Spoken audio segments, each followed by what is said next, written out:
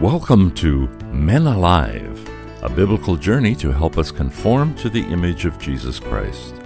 I'm your host, Paul Estabrook. Our teacher is my longtime friend, Dr. Jim Cunningham, consultant in adult education, director of Go Teach Global, and author of the book, Men Alive.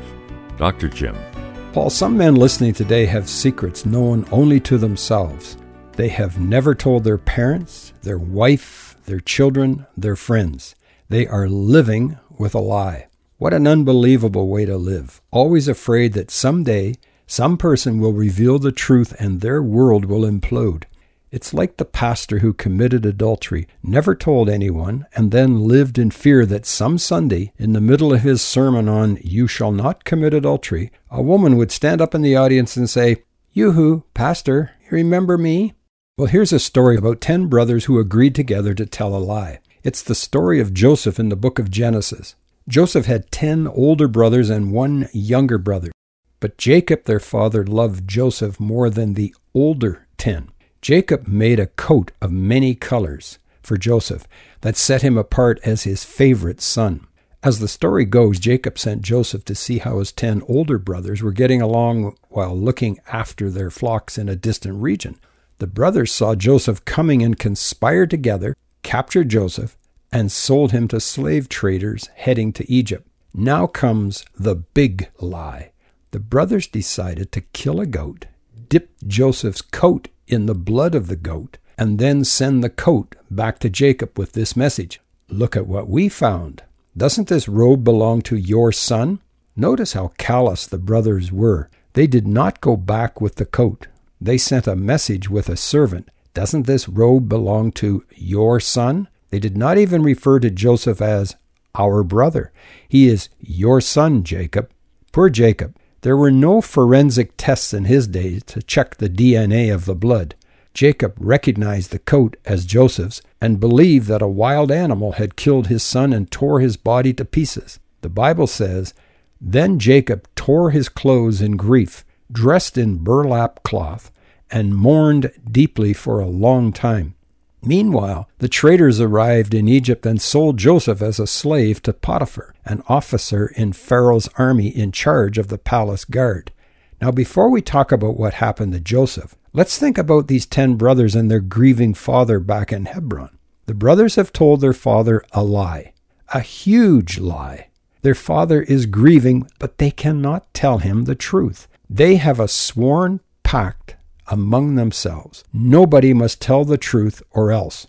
I am guessing that every year on the anniversary of Joseph's birth, the father grieved again. And every year on the anniversary of Joseph's death, he grieved again. Over and over on an annual cycle, the brothers watched their father grieving because of the sin they committed. But that sin could not be confessed, revealed, or reconciled. One can only imagine the grief Jacob bore over the loss of his favorite son, over and over, year after year, while his deceptive sons watched in sworn silence. Scripture does not say this, Paul, but I'm guessing that even the servant who brought the blood-stained coat to Jacob had to be aware of the lie. Maybe he was threatened or even paid to keep silent. That is unknown, but we do know 10 brothers were living a lie. Back to Joseph. He is taken to Egypt, likely in his teen years, made a slave in Potiphar's house, falsely accused of rape, and placed in prison. More years pass. Joseph interprets dreams for other prisoners, gets released to interpret Pharaoh's dreams, and is appointed as second in command of all of Egypt at the age of 30. He then supervises 7 years of abundant harvests, and then comes the 7 years of famine as revealed by God when Joseph interpreted Pharaoh's dream. Joseph is at least 37 years old, maybe even older. His brothers are back in Hebron, still living with their lie. For how long? Perhaps 20 or more years. I grew up with 3 brothers. For 4 brothers to keep a secret from our father would have been a challenge. 10 brothers living a lie for 20 years is hard to imagine. There may be men listening to this program right now who are thinking, "Yep, that's me." You're thinking, "Nobody knows what I did, but God knows. Nobody saw me, but God saw you. Nobody heard, but God heard. Fast forward. After some 20 years, 10 brothers stand in front of Joseph, the brother they had jealously tried to remove from their lives. Joseph is alive and well and the number 2 ruler in all of Egypt. You could hardly write a movie script with a bigger plot twist than the story of Joseph and his brothers who were living the lie. You are listening to Men Alive with Dr. Jim Cunningham from Go Teach Global. This week we are offering a free PDF booklet by email titled A Tale of Two Lions.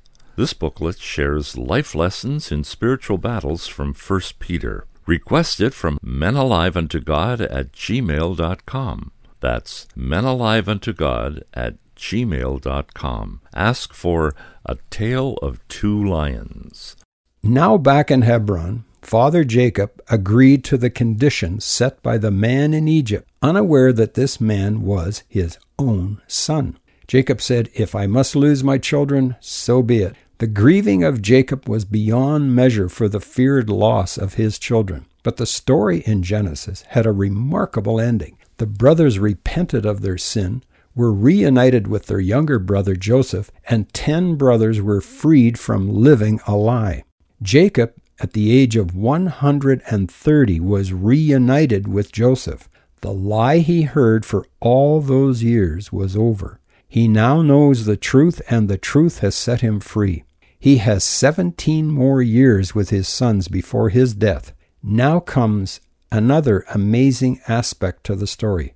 Before Jacob died, he gathered his sons around his bed, the same 10 sons that lived a lie in front of him for over 20 years. The same 10 sons who gave him over 20 years of grief and pain and a sense of loss. The same 10 sons he had to forgive. Jacob now saw that out of his grief and pain and loss, God had an even greater blessing for his family. What does Jacob do before he dies? He blesses his sons. How awesome is that? Those same 10 sons who lived a bold-faced lie in front of him, he now blesses. Only God can give grace to us to be an agent of reconciliation to someone, especially a family member who has lived a lie in front of us. From personal experience, when I wrote the book Men Alive, I said the less we confess, the bigger the mess. The Apostle James said, "Confess your sins to one another and pray for one another that you may be healed." Paul, I heard you tell a story of a blessing that came after someone in your family was freed from living a lie. That person was our older daughter, and I have her permission to share this story. Our family returned to Canada after serving as missionaries in Asia for 15 years with 2 agencies in Manila and Singapore. Unknown to us, our older daughter was living the party life. One night, 5 years later, I came home from the Canadian office and my wife met me. She very graciously said, "Our daughter has something to tell you tonight that you do not want to hear. How you choose to respond to her will affect the future of our relationship with her." Our daughter told me that she was pregnant. The man was no longer in her life and wanted her to have an abortion. As a father, I was devastated. She cried and asked her mother and me to forgive her, and we did. She was released from living a lie. No more hiding the truth from her father or her heavenly Father. The change was amazing. She recommitted her life to Jesus.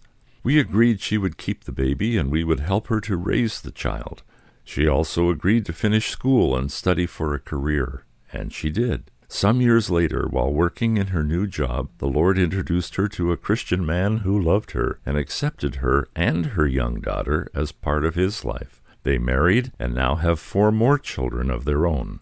That granddaughter is now enjoying her own happy marriage and a very successful career. All her life, she has been our blessing. Thanks, Paul. My brother, I have traveled overseas with you and that very special granddaughter. I agree, men. She has proven to be a blessing to Paul and his family. You have shown me and your family and everyone who knows your family a powerful illustration of grace. Like Joseph and his father Jacob in our story, when there was forgiveness extended to the 10 brothers for selling their brother into slavery, great things happened. There was freedom from deceit and shame and lying. There was release from guilt. There was restoration of relationships in a family affected by sin. There was reconciliation between family members. How does this happen? The one living the lie must be willing to take the initiative, confess their wrong, and ask for forgiveness. This takes courage, my brothers. It takes courage. As we said at the beginning, some men have secrets known only to themselves. You have never told your parents, your wife, your children, or your friends. You may be listening today and you are living with a lie, afraid that someday someone will reveal the truth and your world will implode. You are afraid to tell the truth. You rationalize that you do not want to hurt your father or hurt your wife or your kids. But men, if you sincerely and humbly acknowledge and confess your sin, Scripture says, God is faithful and just and will cleanse us from all unrighteousness. You can start a new life, free from that addiction, free from those images, free from hurting your body, your soul, and your spirit. In essence, you become born again, clean and redeemed. Yes, there are consequences to every sin. Joseph's brother had to live with the brother they sold into slavery. They had to face him every day knowing he had the power of life and death in his words, but believing he saw the blessing. You meant it for evil. God meant it for good. Paul's daughter still had to endure the stigma of having a child out of wedlock, but she was free from guilt. Her choice not to abort the baby produced a blessing that continues to this day. We are on your side, men. We want you to be free from living the lie and free to be alive unto God through faith in Jesus Christ. Begin today. Accept Christ as your personal Savior, confess your sins to Him, and then become an agent of reconciliation with those you have lied to all these years. God's blessing is then given to us as sinners saved by His grace. There you have it, men. We follow Jesus Christ, who is the way, the truth, and the life, becoming like Him in our thoughts, our words, and our actions. Remember to request our free PDF booklet by email titled A Tale of Two Lions. It shares life lessons in spiritual battles from 1 Peter. Request it from our email address, menaliveuntogod@gmail.com. That's menaliveuntogod@gmail.com. Men Alive is a production of Go Teach Global. For more information, we invite you to visit our website at goteachglobal.com. There you can listen to all the Men Alive programs you may have missed. That's goteachglobal.com. Until next time, I'm your host, Paul Estabrooks, on behalf of Dr. Jim Cunningham, encouraging you to be men alive, conformed to the image of Jesus Christ.